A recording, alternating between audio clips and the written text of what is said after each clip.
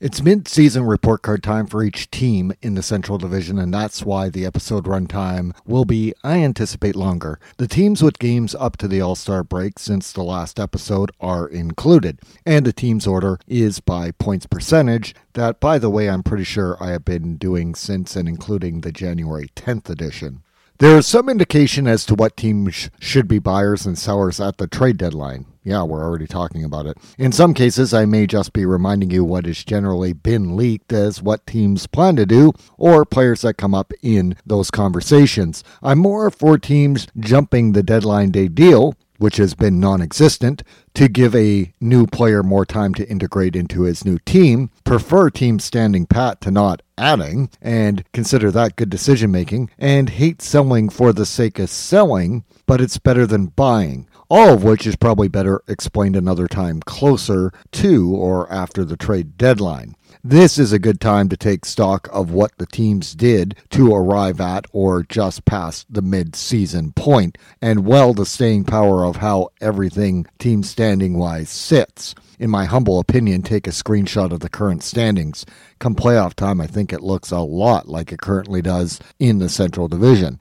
Colorado is top in the Central Division, and honestly, only Colorado's own play changed that reality. Colorado have to stay to form because Minnesota is going to keep pace and challenge them for tops in the division this year. It should end up 1 Colorado, 2 Minnesota, but those are the division's top 2 teams. And much more so than a year ago, I think underestimating Minnesota would be something that would be naive to do. The battle for third is a real one between Nashville and St. Louis in the division, and that actually keeps both teams trying to continue the consistency for the most part the two teams respectively did an excellent job of playing with in the first half. I lean towards 3 St. Louis, 4 Nashville, but it is, as I said, a competitive battle, not a given, who finishes third. Dallas catching one of those teams looks unlikely. And therefore, Dallas's real goal is to get as close to them as possible point-wise and snag the last division wildcard spot over what's best described as the clusterfuck Pacific Division mediocrity that literally has the division's teams 5th in points in the Western Conference down, but also 5 or 6 deep, just under 600 point percentage, that Dallas needs to be above that point percentage to avoid falling under the 575 point percentage mark that could jeopardize making the playoffs.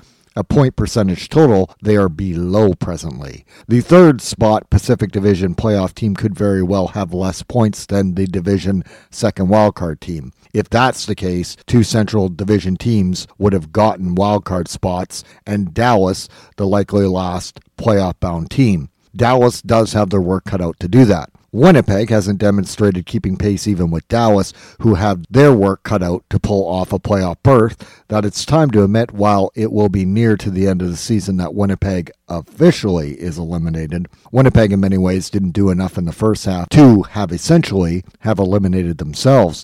Chicago was never at 500 point percentage once this season, and for that reason, after their terrible start, they really eliminated themselves. Even though you can argue they had a better January than Winnipeg. It just goes to show you how hard making up ground in the NHL is.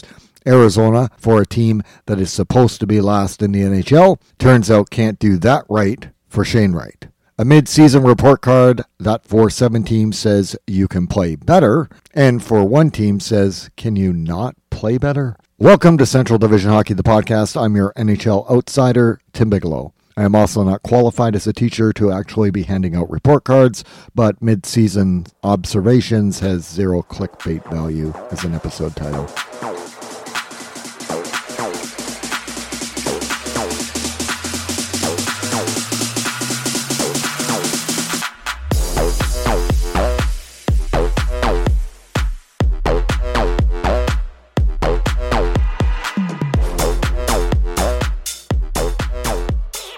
Favorites Colorado are set up more for a fall, even prior to the pair of streaks, 10-game win and 18 home win streaks ending with next to NHL last placed Arizona. Had Colorado won and those streaks still be in place, the mile-high bar placed on this team each year continues as a year ago. Cup or bust in Colorado, and winning the Stanley Cup is the hardest Pro Trophy to win, that the favorite tag is more likely to end up in disappointment. The next step is a deep playoff run, disappointment, yet the playoff format makes round 2 the Achilles heel still. I did predict, like everyone, Colorado would win the Central Division at the year's start. I still didn't think Colorado would or will walk away with it without some competition. The last game before the All-Star break, streak busting with a Colorado 3-2 shootout home loss to Arizona Tuesday. A penalty-filled scoreless first included Colorado not scoring on a brief 5-on-3 power play, foreshadowing. In the second, Nazem Kadri from the corner cuts across the crease, avoids Arizona goalie Scott Wedgwood's poke check attempt, outwaits the goalie to lift a backhander to open scoring. Arizona's Alex Galchenyuk's goal ties it. A last-minute Colorado 3-on-2 Mikko Rantanen off the rush makes it 2-1 through 40 with a 27-17 Colorado shot-on-goal advantage. Colorado's Devin Taves rings the short side post on a breakaway in the third on an awful Arizona line change, who survive to, at 6-on-5 with 38 seconds left in regulation, have Arizona's Lawson Krause net front scramble backhander goal to force overtime. Colorado take a penalty in overtime and play shorthanded for all but the last 14 seconds of the 2:14 to play. Arizona's Galchenyuk ends up being the lone shootout scorer to end Colorado's streaks. What happened? I don't know. Colorado not getting a first period power play goal, and in a 17 shot on goal second, not scoring 3 instead of 2 goals. That would have made it, say, 4-1 instead of 2-1 after 40 minutes. Arizona get a bounce, and Arizona coach Andre Tournier goes with Galchenyuk as a shooter in the shootout, and voila, upset fait complete. Colorado 40-24 shot on goal advantage in the game, and they didn't win a game they should win. The OT penalty on Colorado was weak, especially when Arizona defenseman Jacob Chychrun cross-checked Andrei Burakovsky in the third with no call. That was easily cross-checking or minimally roughing, that I can only think the refs felt Burakovsky embellished, and I'm not sure he did. However, focusing on one play or one call over a 65-minute effort that didn't result in more than 2 goals, with a heavy shot-on-goal advantage such as Colorado had against Arizona, is misplaced. Colorado shouldn't have been in a 1-goal game going into the third, where 1 goal ties the game, and any penalty non-calls or calls become heightened because it's a 1-goal game. A lot of good chances went off post. I didn't much think the goaltending stops were extraordinary, simply saves that you expect your goalies to be making. Even in a loss, Colorado picked up a loser point. They have points in 17 straight games. It's mid-December, and the in-season, preseason-like lineup game versus Nashville for both teams. Colorado has last lost in regulation, but really, go back further, I'd say it's the December 1st loss in Toronto that actually qualifies as the legitimate last regulation loss for Colorado. That's essentially 2 months without one. Mid-season report card, point percentage Colorado is tops in the NHL. Not just the Western Conference or the Central Division, the league. The goaltending of Darcy Kuemper, 21-5-2 record with a shutout, is as good as compared to a year ago from the starter position. One of the things former Colorado goalie Philip Grubauer enjoyed was facing the NHL's fewest shots on goal average per game last year. This year, Colorado's outfit ranks a respectable 13th at 30.8 average shots on goal against per game. But it's not the 25 or fewer of a year ago, and that's why I think the job Kuemper is doing should maybe be getting a bit more appreciation. Backup goalie Pavel Francouz is 7-1-0 record, including getting back-to-back game shutouts since his return. It's a really small sample size because of his injuries, and his staying healthy is paramount. Now, Florida backup goalie Jonas Johansson hasn't seen game action since getting picked up off waivers by Florida. His depth would have been nice to still have. 3-2-1 record while with the Avs. I just think about the 2020 playoff bubble exit for Colorado being a lot about goalie injuries for Colorado and injuries to key players additionally. But they were on their 4th goalie in that 7-game loss that eliminated them. And as a GM, if I were Joe Sakic, I would seriously have kept this trio as part of the 23-player Colorado roster than risk losing one to waivers like they did. Cale Makar and Devon Toews are top pair NHL All-Stars of this Colorado D group, even if only one was at the All-Star game. Sam Girard and a healthy Erik Johnson make the top four great. Rookie Bo Byram was great, but the concussion issue is concerning, and Jack Johnson would be the team's playing D Group 6, likely with EJ with Double J on the bottom pair if Byram's healthy. Colorado has used Curtis McDermott in low minutes on forward or defense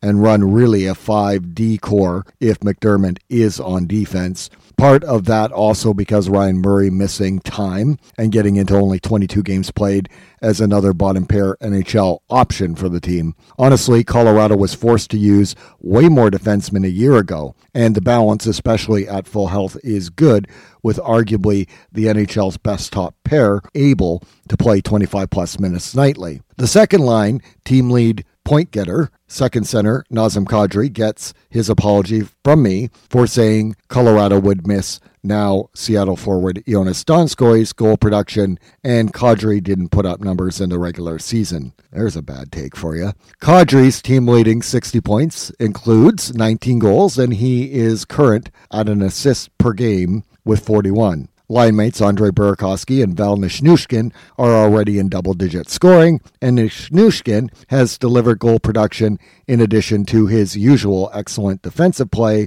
while having an elevated role. This second line is why Colorado is first in the NHL in point percentage.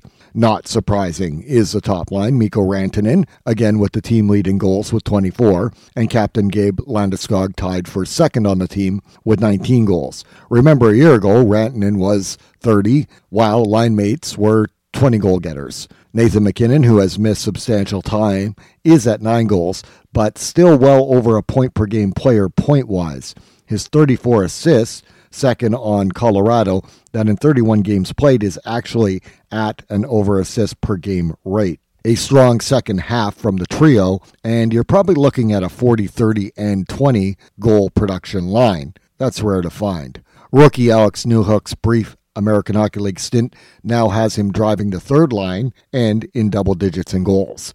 I could very well see him ending up first in goals for rookies by the year's end. Logan O'Connor's emerged as an everyday regular and putting in valuable penalty kill minutes. JT Compher's quiet half-point bottom six production is good, as was waiver wire GM Joe Sakic found gold in Nick Aube-Kubel's fit with this team. In fairness, the forward group depth isn't as good as a year ago, but only slightly. What needs to be said is the consistency of the goal production of the second line found has actually put no pressure on the bottom six to produce like it had to in previous years. It's top heavy in the top six, but at least over two lines, not solely driven by the top line in hockey. Colorado quietly, NHL insiders will often say, are in on any player available in the rumor mill. Call it due diligence.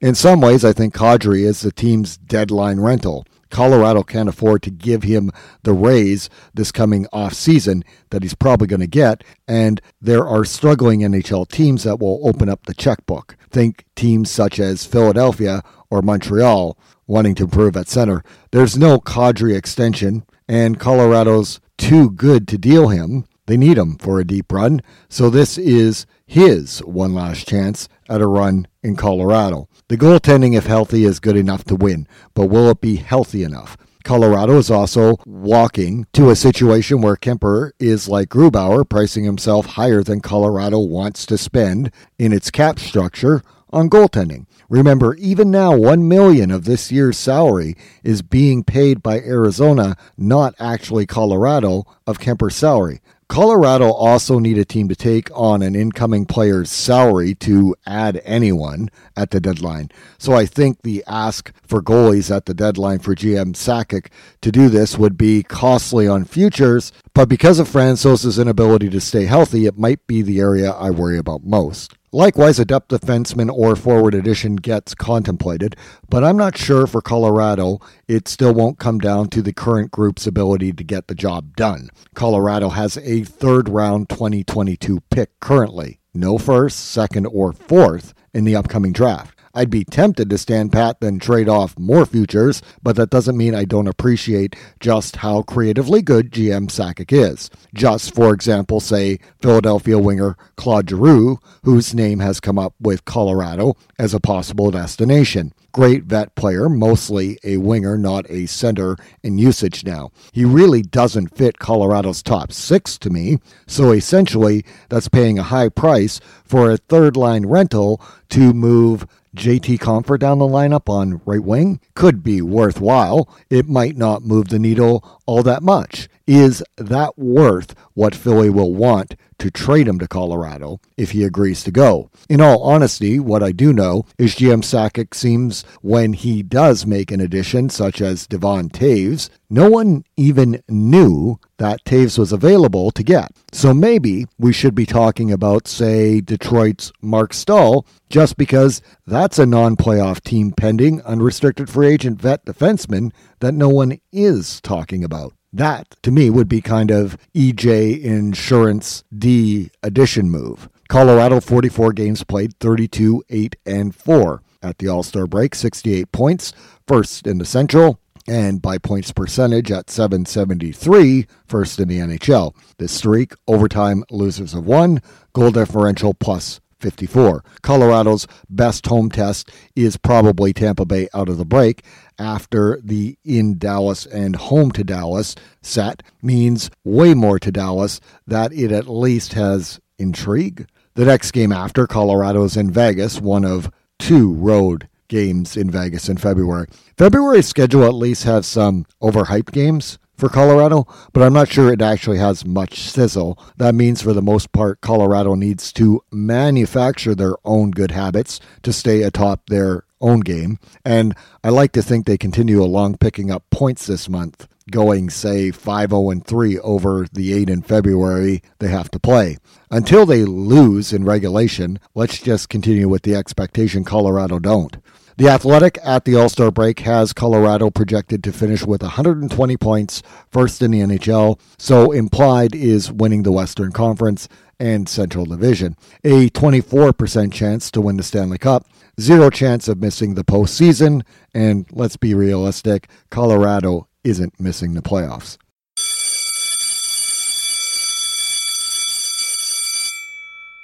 As we turn our attention to Minnesota, I don't think I had an undervaluation taking Minnesota fourth as much as I had an overvaluation of the Central teams I slotted finishing second and third, bouncing upward more than Minnesota maintaining its high level of play of a year ago. It's explainable when factoring both, and I quickly realized if anyone is knocking off Colorado for the division conference title this year, it's only Minnesota that will do so. Minnesota finished strong on a now division current best 6-game win streak with Minnesota's 5-0 road win in Chicago Wednesday. Chicago All-Star forward Alex DeBrincat's open ice neutral zone hit on Minnesota's Connor Dewar was deemed clean by the officials at the time. It also didn't see supplemental discipline action from the NHL player and supposed safety inconsistency department. Is a suspended player allowed to attend the All-Star game or not? I saw a number of reminds me of Colorado's Nazem Kadri's over-suspended postseason hit on St. Louis's Justin Falk on Twitter. The contact and the angle of impact is like a near sideswipe in both cases. Both hits were as dangerous. Both were open ice. Both without intending head contact to me, but did make head contact. I already have zero respect for the NHL player safety department. I want a former skilled player like Paul Kariya in charge of it as a starter to even acknowledging the NHL player's safety department has any value. The NHL doesn't give a shit. They just didn't want to be replacing another all-star, and Dewar is a faithless NHL rookie fourth-liner by comparison. That shouldn't be how the NHL makes suspension decisions. Minnesota goalie Cam Talbot made a last-minute key save, pad save, on Chicago's Seth Jones to keep the game scoreless in the first. Minnesota's Frederick Gaudreau's power play goal, Jordan Greenway's forecheck to set up Matt Zuccarello's goal, and Kirill Kaprizov's neutral zone stripping of Chicago's Kirby Dach for a give-and-go goal, with Zuccarello a prime example of the next level playmaker and shooter chemistry of the duo. 3-0 Minnesota through 40. Chicago's best chance to stop Minnesota goalie Talbot's first shutout this year, 30 saves, was Philip Kurashev's post and Ryan Carpenter's rebound shot that was scooped by Minnesota's Brandon Duhaime off the Minnesota goal line to preserve it in the middle frame. The third, off the rush, Minnesota's Kevin Fiala's 5-hole goal, and Chicago goalie Marc-Andre Fleury playing the puck, and it's stopped on the wall by Minnesota as he doesn't get fully all of it, and that leads to Nico Sturm's returning to the lineup short side slot goal that ends Fleury's night. 5 goals against, 25 saves. To me, Fleury's frustration on his own clearing attempt that he knew he could have played the puck better on was explanation for his antics after the goal. Minnesota's 35-30 shot on goal advantage for the game. Minnesota was without forward Marcus Foligno and defenseman Matt Dumba, key players. Chicago without Jonathan Toews. Minnesota clearly the better team, and their depth as a team rolling 4 lines key. No Minnesota forward played over 18.5 minutes time on ice. The lowest, Victor Rask at 9 minutes 49 seconds time on ice. However, Connor Dewar was the second lowest at over 11.5 average time on ice, and every one of the forwards in between that total time on ice, high and low. The 6D group time on ice leader, Jonas Brodin, at 21:22 minutes time on ice, with Dmitry Kulikov the lowest at 18 minutes 13 seconds, and all the other D in between that high and low point.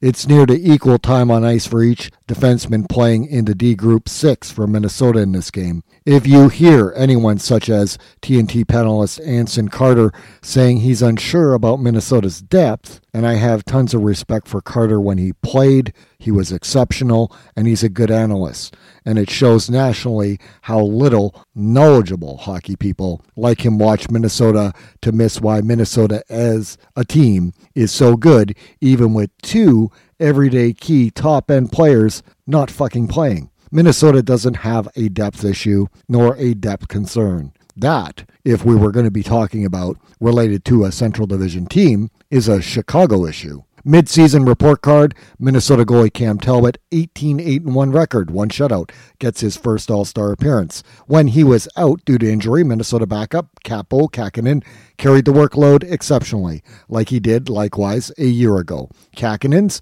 10-2-2 record, and Seattle not selecting him in the expansion draft is one example of how badly they did select their team. With all due respect to defenseman Carson Soucy, the other obvious choice that they did take. The goalie tandem is again a duel for Minnesota that actually probably is the division's best pair, and that you would have said of them had all 8 Central Division teams played in the same division a year ago, when they were all over the place over 3. And why some hockey people are still realizing it a season later, that the upgrade from 2 years removed, Devin Dubnyk and Alex Stalock as the goalie tandem, is a big piece to Minnesota's consistency over the past 2 years to being well above the playoff cutoff. The money saves separate Ryan Suter buyout from the Suter and Parise buyout. Money in of Alex Goligoski is a wash. The playing value is this season's comparable, as expected that the top 4 D group Minnesota has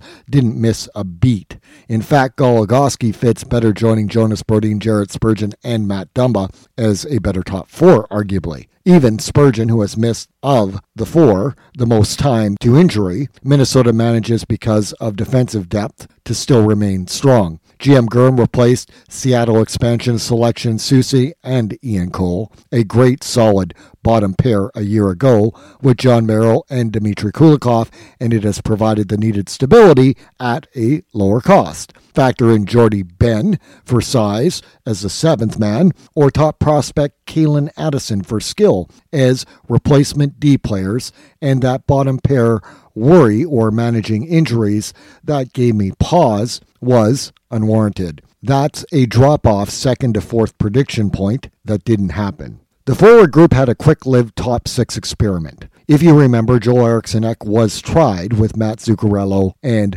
Kirill Kaprizov as his wingers, while Ryan Hartman went with ex-line mates of a year ago, Jordan Greenway and Marcus Foligno. I wanted ex-line kept together, but I didn't envision Hartman simply switched with Kaprizov and Zuccarello as head coach Dean Evason did. Kaprizov has 19 goals, Hartman 18, and playmaker Zuccarello 14. Ek has 13 goals, Foligno 17, and Greenway is a fit with them. He still will produce more as his career goes, and like last year, that has Kevin Fiala additionally on a separate line. His 13 goals, after way more chances that you just knew it would come around, and has now with rookie Matt Boldy's 4 goals in 10 games, has both those players heating up between Frederick Gaudreau, who's absolutely an upgrade on Marcus Johansson, who landed surprisingly, or not surprisingly, on the Seattle expansion team that can't score. Nico Sturm, thus, still slots as the most underrated fourth-line NHL center, and rookie Brandon Duhaime's out-of-nowhere minor league prospect to NHL regular emergence, another big factor. The other part of the drop from second to fourth pause was Minnesota's bottom six and center ice. Mostly, I thought Minnesota would miss vet center Nick Bonino more. I was good to see Johansson gone. Parise's buyout was needed. He really was playing fourth line. But I still saw on this roster Victor Rask and Nick Bjugstad. Bjugstad's played better when he's been healthy, and Rask is a 13th forward in and out, but not a regular because of the organizational depth of rookies Boldy, Duhaime, and Connor Dewar, who have simply been better playable two-way low-cost options for the coach, and save for Boldy making this team on the onset of camp, while even avid, knowledgeable Wild fans wouldn't have seen how well this forward group has again found a way to piece together into quite a dominant collective 12. Make no mistake, goal scoring by committee is what Minnesota does. Shared time on ice through more of a top 9 spread, not top 6 heavy time on ice distribution, and bottom 6 low minute deployment isn't the case. And that's essentially why I've got all day for Minnesota coach Dean Evason. Basically, then the two concerns weren't just addressed. The playing 12 forward group is actually better than last year's was. And every other part, the defense and goaltending, simply as good as it was. That's why quickly I said if anyone can knock Colorado out of top spot, it's Minnesota. They were comfortably a playoff team a year ago, and Minnesota will be again this year. I mused about a center upgrade several podcasts ago because everyone on the outside looking at this Minnesota roster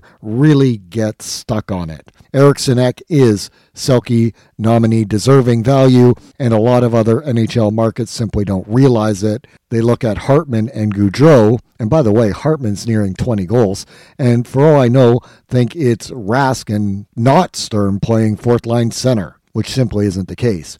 Now, Minnesota insider Michael Russo did borrow on, or after I had mentioned it, thought of putting a center in between Boldy and Fiala, such as Rental, Philadelphia's Claude Giroux, or San Jose's Thomas Hertl. We may be just thinking alike. He's really knowledgeable on this team. Giroux doesn't really play center as much as he used to, especially rid of Evander Kane. Kind of thinks San Jose re-ups on Hertl with a contract extension and doesn't trade him. They're kind of in the playoff mix somewhat. What I will credit Russo fully for, I think, was that on a segment with Sportsnet Jeff Merrick's show, he was saying GM Guerin sees the Minnesota Wingers as the drivers of the offense. That take is accurate. To me, Vancouver's JT Miller at center between Boldy and Fiala would be lights out. Except Miller's not an unrestricted free agent rental. That represents an upgrade on Gaudreau. By the way, I still envision Gaudreau on the fourth-line wing, just pushing out Rask or sending him the other way along with picks to make the deal with Vancouver if it were possible. It still doesn't figure how Minnesota can re-sign Fiala next year when he's currently $5.1 million and bring on Miller's $5.25 million next year as well. But let's just pretend we don't have to worry about that. However, with this team, and I almost want GM Guerin to do it as a rental, even though the player that I want him to get has another year, so they go try and win it and then worry about that next year after this season's over. It's not like he has to be cap compliant for next year on a playoff run this year. I might trade away a pending UFA rental with a year on his contract in Miller after winning the Cup by trading for him, because you would also have won the Stanley Cup, right? If Minnesota stands pat, this team is still going to be in the playoffs, and Minnesota is going to be a tough team to knock out of the dance. If they do make an addition and that player fits well, they, to me, become Cup contender serious status. Minnesota 41 games played, 28-10-3 record, 59 points. Points-wise, third in the Central, 720 point percentage, second in the Central and in the Western Conference. Streak, winners of 6, goal differential plus 41. Minnesota, having played the fewest games in the first half, exactly half, have 9 games, one every second day, with the exception of after the February 8th first game, so something like the 12th on for the rest of the month. It includes Eastern Conference powerhouse Carolina, Florida, and regular season good Toronto, Pacific Division good Calgary and middling Edmonton, and starts with 1 of 2 on the road versus division rival Winnipeg, who absolutely remain lost in the woods, I'd swear, since the November 26th drubbing Minnesota handed them. Dangerous because the talent there hasn't pieced it all together, but at any minute could. Minnesota, to me, will keep true to their point percentage consistency that has them second in point percentage in the Central Division and Western Conference. After February, I feel like Minnesota will be able to build off of February and put together a lot of multi-game win streaks all the way to the playoffs the rest of the regular season. The Athletic at the All-Star break has Minnesota projected to finish with 112 points. That would be second in the Western Conference and also in the Central Division, and a 7% chance to win the Stanley Cup. 0 chance of missing the postseason. Minnesota is on pace for 118 points over an 82-game schedule, both well above the playoff cutoff in either case.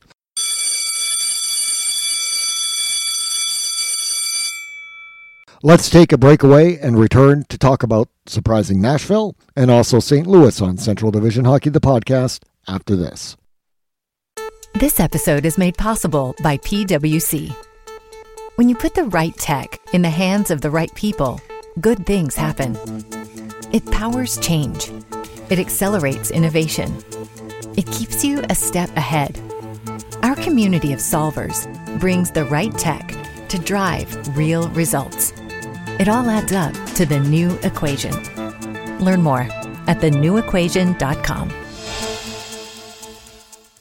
How would you like to come home to a bartender who will fix you any cocktail you want? I'll have an old-fashioned. I'll have a margarita. Now you can with the Bartesian Home Cocktail Maker. Bartesian is a sleek machine the size of a coffee maker that makes premium cocktails at the touch of a button. Choose from over 50 different cocktails, from classics to the most exotic premium cocktails served in the best bars today. You'll always get freshly mixed, perfectly balanced cocktails with the Bartesian Cocktail Maker. And now get Bartesian's best Black Friday deal ever at bartesian.com/holiday. Entertaining? The Bartesian is ideal for parties. No need to stock all kinds of individual mixers for complicated recipes.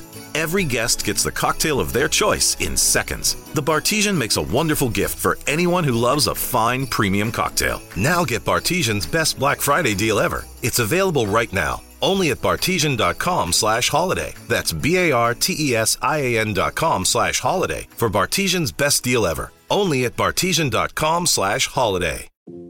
Tired of long waits and rushed care at the ER and urgent care clinic?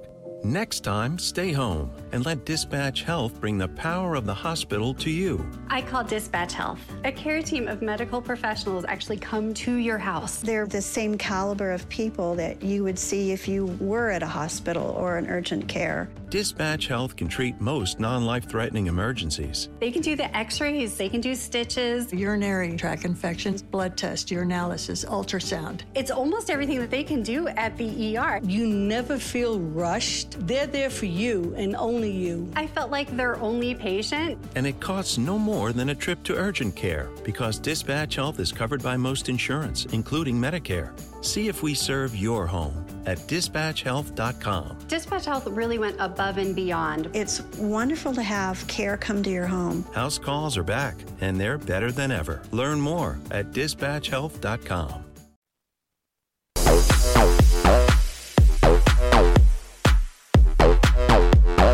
Welcome back. Of the team predictions at season start, I was most off on Nashville. I predicted Nashville to finish 7th. Ouch. After the start in Chicago to their season and Arizona keeping their end of the bargain up, well, you realize quickly Nashville is at worst 6th divisionally, and by the Winter Classic St. Louis and Minnesota game, Nashville's upgraded to serious wildcard contender, and by the All-Star break, a division top 3 seeded contender to challenge with St. Louis. In fairness, most Nashville predictions would divisionally pre-regular season have ranked Nashville between 4th and 7th, and their current 3rd best division Western Conference point percentage is the division's prize, well above everyone's expected predictions. Nashville goes into the All-Star break with a 4-2 home win over Vancouver Tuesday. A Vancouver 2-on-1 opens the scoring. 5.5 to go in the first. Nashville's Ryan Johansson's off-the-rush short side shelf goal ties it. A minute 8 seconds after, Nashville's Philip Forsberg's high tip on a point shot put Nashville in front. Vancouver, goal by Oliver Ekman-Larsson on a spin-and-fire point shot, finds its way through traffic, 2-all through 1. Second, the teams trade high-danger chances that go off the post. A Nashville Forsberg power play goal, his second of the game, and team-leading 24th of the year, is a game-winning goal, a nice water bottle pop-in one-timer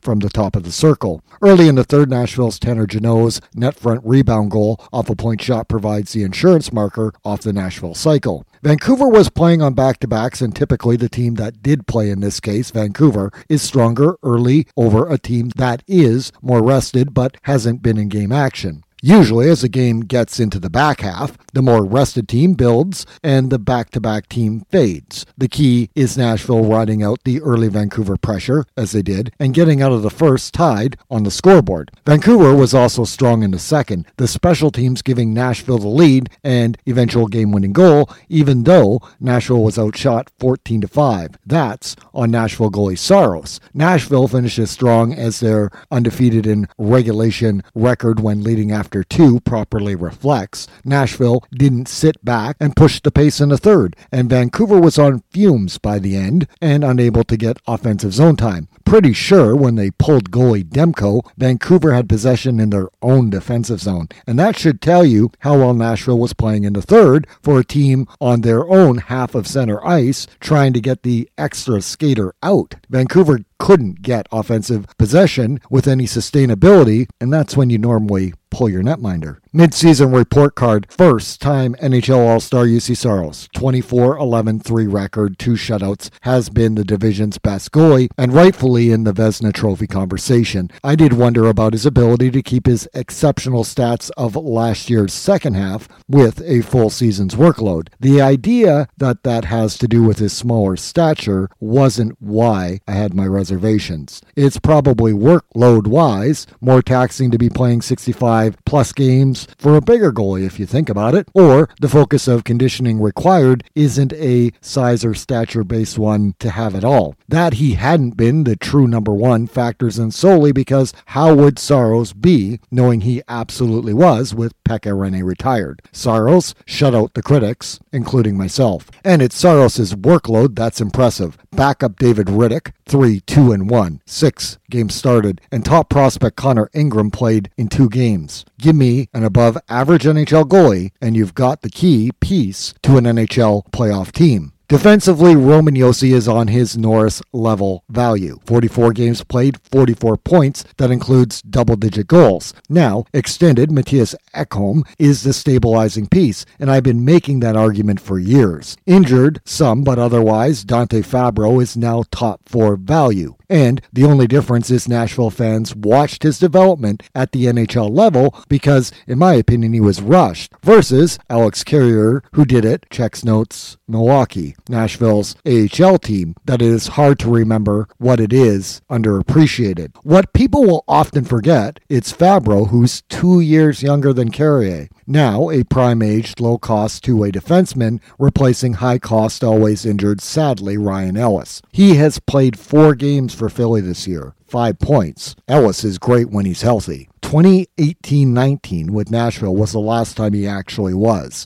3 years removed and 20-plus games missed each season minimally after. Part of the return, defenseman Philip Myers, 20 games played, 3 points, has struggled. And at 25, what 20 games has taught me, he is a puck-moving and not as strong defensively defenseman. His best asset is his shot, not just because it's hard, but the accuracy he has with it. Those assists are primary ones because of set deflections created by his shot. However, Matt Benning as a 5-spot bottom pair D is the most improved of this Nashville group, and I can't deny the physicality in big hits, such as the one on OEL in the Vancouver game, that vet Mark Borowiecki brings. It's a good group. It's not as strong as the top-tier division rivals in the Central Division. It's functionally, situationally built in its construction. If the right Nashville D players are out in the right spots in the game, it's effective. If the wrong ones get caught out, Saros is required to bail them out. Truth is, Saros often does. The biggest question was a season removed from a pair of team-leading 13-goal getters. Who was going to score for Nashville? There were no big additions to the forward group. At the season's midpoint, 2 players on the top line, Philip Forsberg and Matt Duchene, the wingers, are over 20 goals. Franchise Philip, 24, and Dutchie, 21, at the All-Star break. Forsberg's over a point per game production, and Duchene's 41 points in 42 games played, as close as a player could be to it. How Forsberg's stats without dynamic departed linemate Victor Arvidsson would be has been answered. Duchene's play and Mikael Granlund's uptick as the playmaker between them is notable because the two are shooting out the goal lights. Granlund's team-leading 32 assists gets him finally close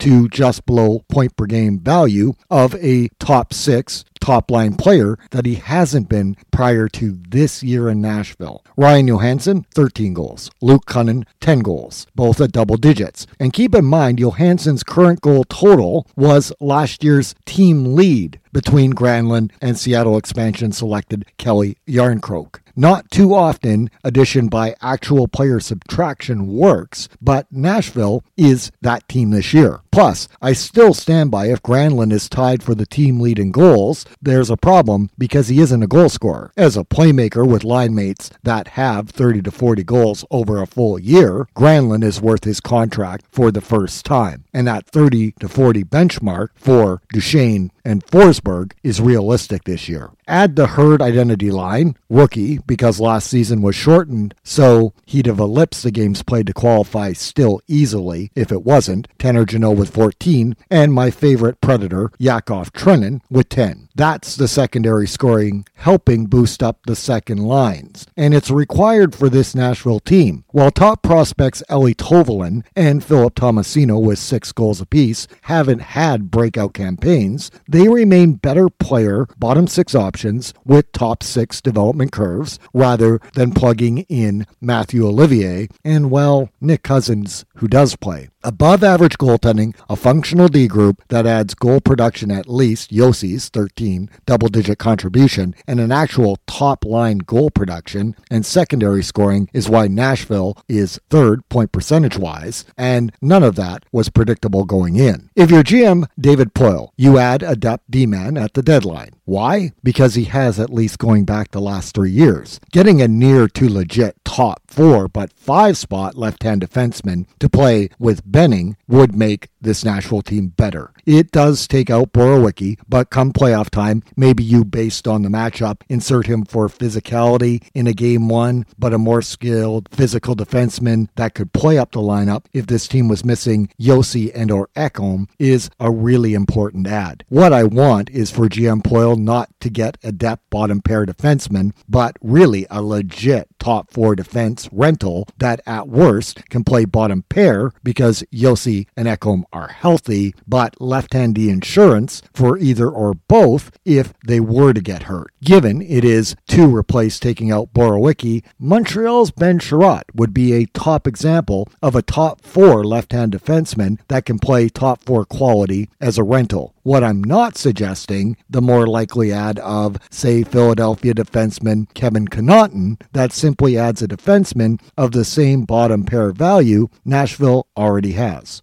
The forward group is complex. The top line is rolling. Second line, maybe if Toivonen is getting swapped out for Cousins, you pick up a rental. Or even someone with term for Johansson and Cunnin, but it's again that specific to make Cousins like a 13th forward because Coach Hines is keeping the top line and third line, herd line together, so I'd watch for a left-hand top 6, top 9 value forward for Nashville. Montreal has right wingers Josh Anderson and Tyler Toffoli. That, if left wingers, was exactly what I was thinking for that top 6 spot. Trading for one of them would likely move Cunnin, not Toivonen or / Cousins, to the fourth line. Honestly, I can't find a Nashville fit left winger of the NHL teams likely to be sellers. Like Columbus's Max Domi instead of Toivonen on the second line doesn't really feel worth it value-wise. But Toivonen, Johansson with Anderson or Toffoli moving down Cunnin, to me would actually make Nashville even tougher to play against and add real goal production. It also would give Tomasino a top 9 player, not fourth liner, in Cunnin to play with. That, for all the playoff success in the Central Divisions, means playing deeper four-line teams. Nashville fans don't have to worry about Forsberg's extension. Start thinking of good player fits, one at defense and one at forward. GM David Poile can add rentals and reward this group, and Forsberg is going to re-sign prior to free agency in the summer. My guess, $9.09 million times 8 years, which is something I've already said before.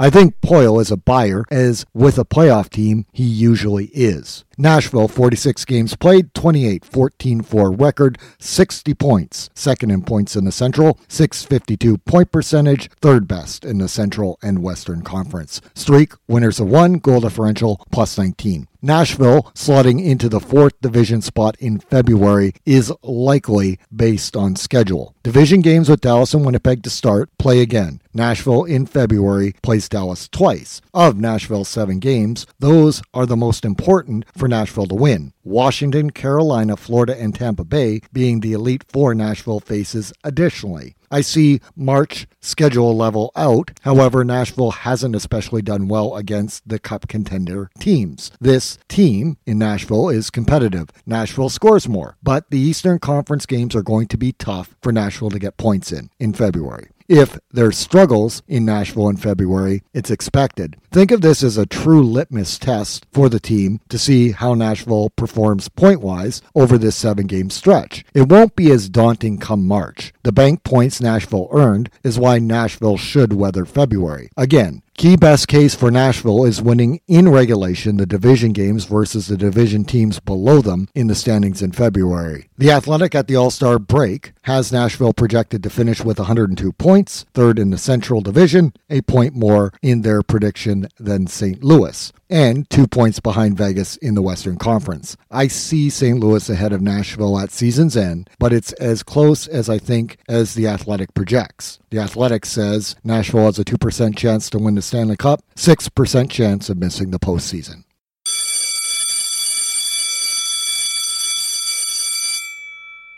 St. Louis did not play since our last podcast. My start of the regular season prediction was St. Louis to finish 5th, so they are less of a surprise than Nashville, to be sure. Still, in fairness, they have performed better than both Dallas and Winnipeg, as I predicted, and if not for Nashville's big surprise, my prediction still was way too low for St. Louis in picking them 5th. The return to a top division team that St. Louis is, and the bounce-back campaign for St. Louis is full on. It's St. Louis with 2 games in hand on Nashville at the All-Star break. However, Nashville's point percentage mark is currently higher at the pause, and that's why I flipped the team's order for this podcast. I've been using point percentage for the segments since sometime in January. Think of it this way, as St. Louis is 3 points behind Nashville. They are required to win 2 games to move ahead at the same game played total until, as more games are played, it's adjusted, say, when a team loses next. It means it's very close between Nashville and St. Louis right now. And it's not at current automatic St. Louis slots above Nashville in the standings, as it was most of the first half of the season after St. Louis's great start. mid-season report card. In net, I'm surprised how good Ville Husso has been, especially because last year made me question his ability to even be a capable backup at the NHL level. He now looks like the best starter option. 9-3-1 record, 2 shutouts. I also thought Jordan Binnington started the season good. Actually, probably better than good, but not sure of the dovetail to less stellar play that sees him 11-9-3 record with 1 shutout by comparison. But St. Louis's success is having both goalies play well regardless of how the workload is divvied up. Low-key props to Charlie Lindgren, who came in during injuries and won all 5 games he appeared in. There isn't a goalie controversy in St. Louis, and it's at a playoff caliber level. The D group has played better than a year ago, with basically what amounts to no additional player personnel. The health of Colton Parayko and return to his quality play is where you should start. Torrey Krug and Justin Falk, solid again this year, and the emergence of Niko Mikkola once he got his chance, because he didn't make the opening roster 6, and he showed some growth in his game from a bottom pair value from a year ago to an 18-minute time on ice average and near to top 4 value. That's eased the burden on Marco Scandella, who has struggled most of the group, and arguably is the lone one of the group. Scandella's been able to be sheltered well within the D group in saying that, especially because Mikkola was able to be good playing up the lineup, and that allowed Coach Berube to balance the D group minutes. It's to say if Marco Scandella is the team's worst on a night-to-night basis, it's really not that bad. Then you have 3 bottom pair guys that you need one of to fill out the last D group 6 in vet Robert Bertuzzo, the younger Jake Wallman, and rookie standout Scott Pernovich. That's 8 defensemen for 6 spots, and for the most part, all in all, they've been solid. Wallman, who won a bottom pair role out of camp after injuries, found himself outside looking in. He is more than capable as a bottom pair NHL defenseman. St. Louis possibly looking to add a defense player piece would strengthen this group to be sure. That rumor has a lot of traction as we get closer to the deadline. But if St. Louis were to stand pat instead, to me, the D group they have is balanced, it's well constructed in its makeup. It doesn't require a player piece or something that's glaringly needing fixing. The right addition would add to the depth already in place. Ben Sherratt, who we talked about earlier, the Montreal defenseman, was one of the defensemen that has been mentioned as one that St. Louis has interest in. Jordan Kyrou continued where he left off a year ago, maybe even brought it up an extra notch, and it also gives a trigger man for playmaker Robert Thomas to have maximized his value. Vladimir Tarasenko's return to all-star form also has additional Russians, the added Pavel Buchnevich, and the out-of-nowhere breakout of Ivan Barbashev to become key contributors. Kyrou's team-leading 17 goals, Tarasenko, Buchnevich, and Barbashev's 15 each, and Thomas a team-leading 27 apples. That actually takes pressure off of the trio you would expect to be driving all of the offense. That was pretty much like a year ago in Ryan O'Reilly, David Perron, and the offseason acquisition Brandon Saad. However, they are contributing to what is a nightmare of a top 9 forward group to play against in St. Louis. O'Reilly's double digits, 10 goals, Saad 15 goals. Perron has 8 goals in 31 games played. At this point, you realize we haven't even talked about the most injured of the top 9, Braden Shen, and still in 28 games played, he has reached 10 goals and double digits. Thus, the remaining players kept then really in full health for fourth-line duty with St. Louis, and a lot of them can play up the lineup. Underappreciated PK specialists Tyler Bozak, Oscar Sundqvist, Klim Kostin have even effective fourth-line value players, could play in most NHL teams' top 9 forward groups. Logan Brown, via trade, PTO pickup James Neal, Dak Joshua are unable to crack this St. Louis lineup when it's at full health. Capable NHLers, and you can include Nathan Walker in this group from that forward depth perspective. Top prospects, Alex Torpachenko saw some time, looked well, and Jake Neighbors, sent back to junior, but he really isn't far off from challenging with Torpachenko for roster spots in the coming years. The elephant in the room was Tarasenko's off-season trade request. and yet his value raised to be able to trade him probably reminded everyone why keeping him in St. Louis is the better option. The last indication was that he still preferred getting traded, but is practically quieter than crickets on his being moved now, and that's probably the best case scenario, even if it lingers right up to the trade deadline, because if he remains once past it, Tarasenko still being there fully contributing won't be an in-season distraction anymore. That has become a non-distraction currently, in all honesty, as it is now. The only St. Louis deadline day addition to watch is whether they add on the defense or stand pat, and I guess if Tarasenko is truly staying, again, we're not hearing very much about him not staying. I always wanted a team reevaluation clause for St. Louis if Tarasenko did get traded and base it on what the return was. I think Tarasenko's value staying is best option for team and player now. I also think that if you subtracted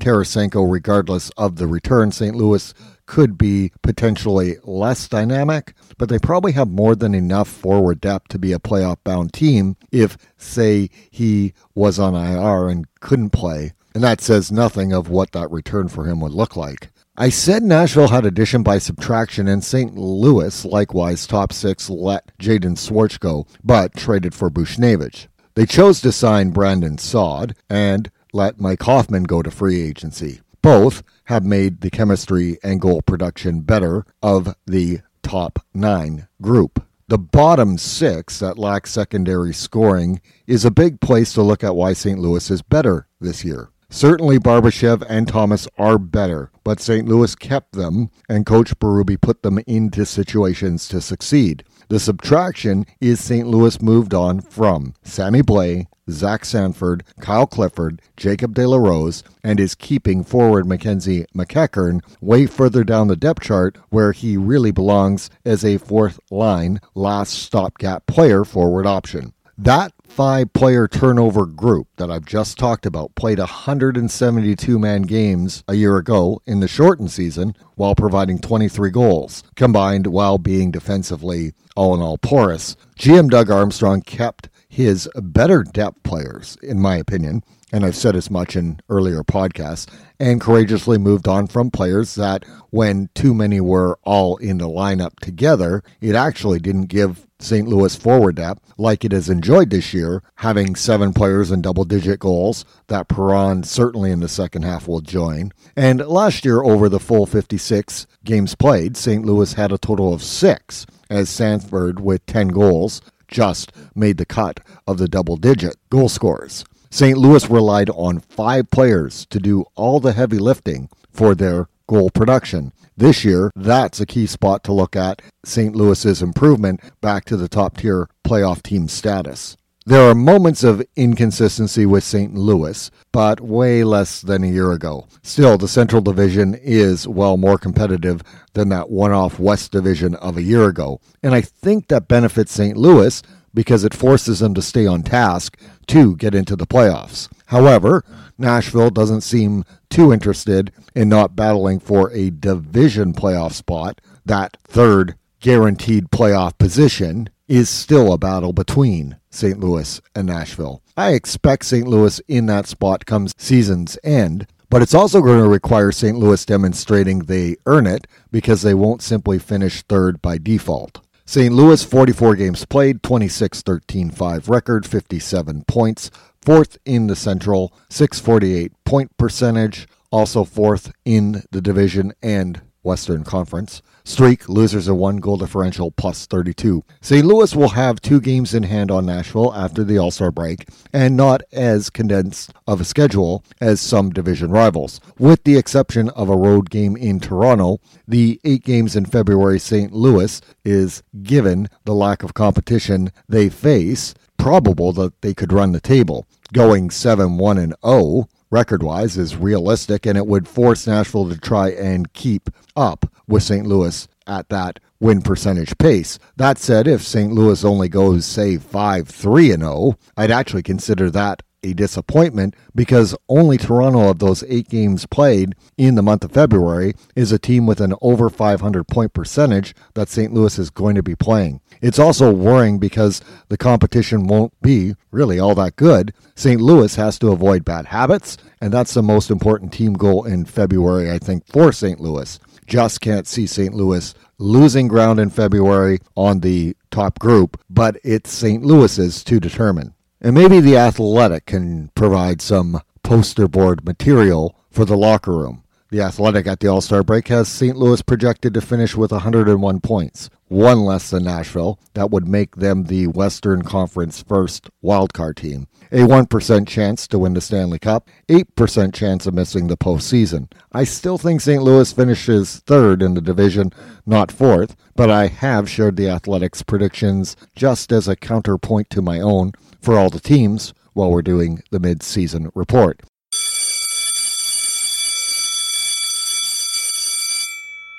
Listen to Part 2 to continue with the segments for Dallas, Winnipeg, Chicago, and Arizona's mid-season report cards on Central Division Hockey, the podcast.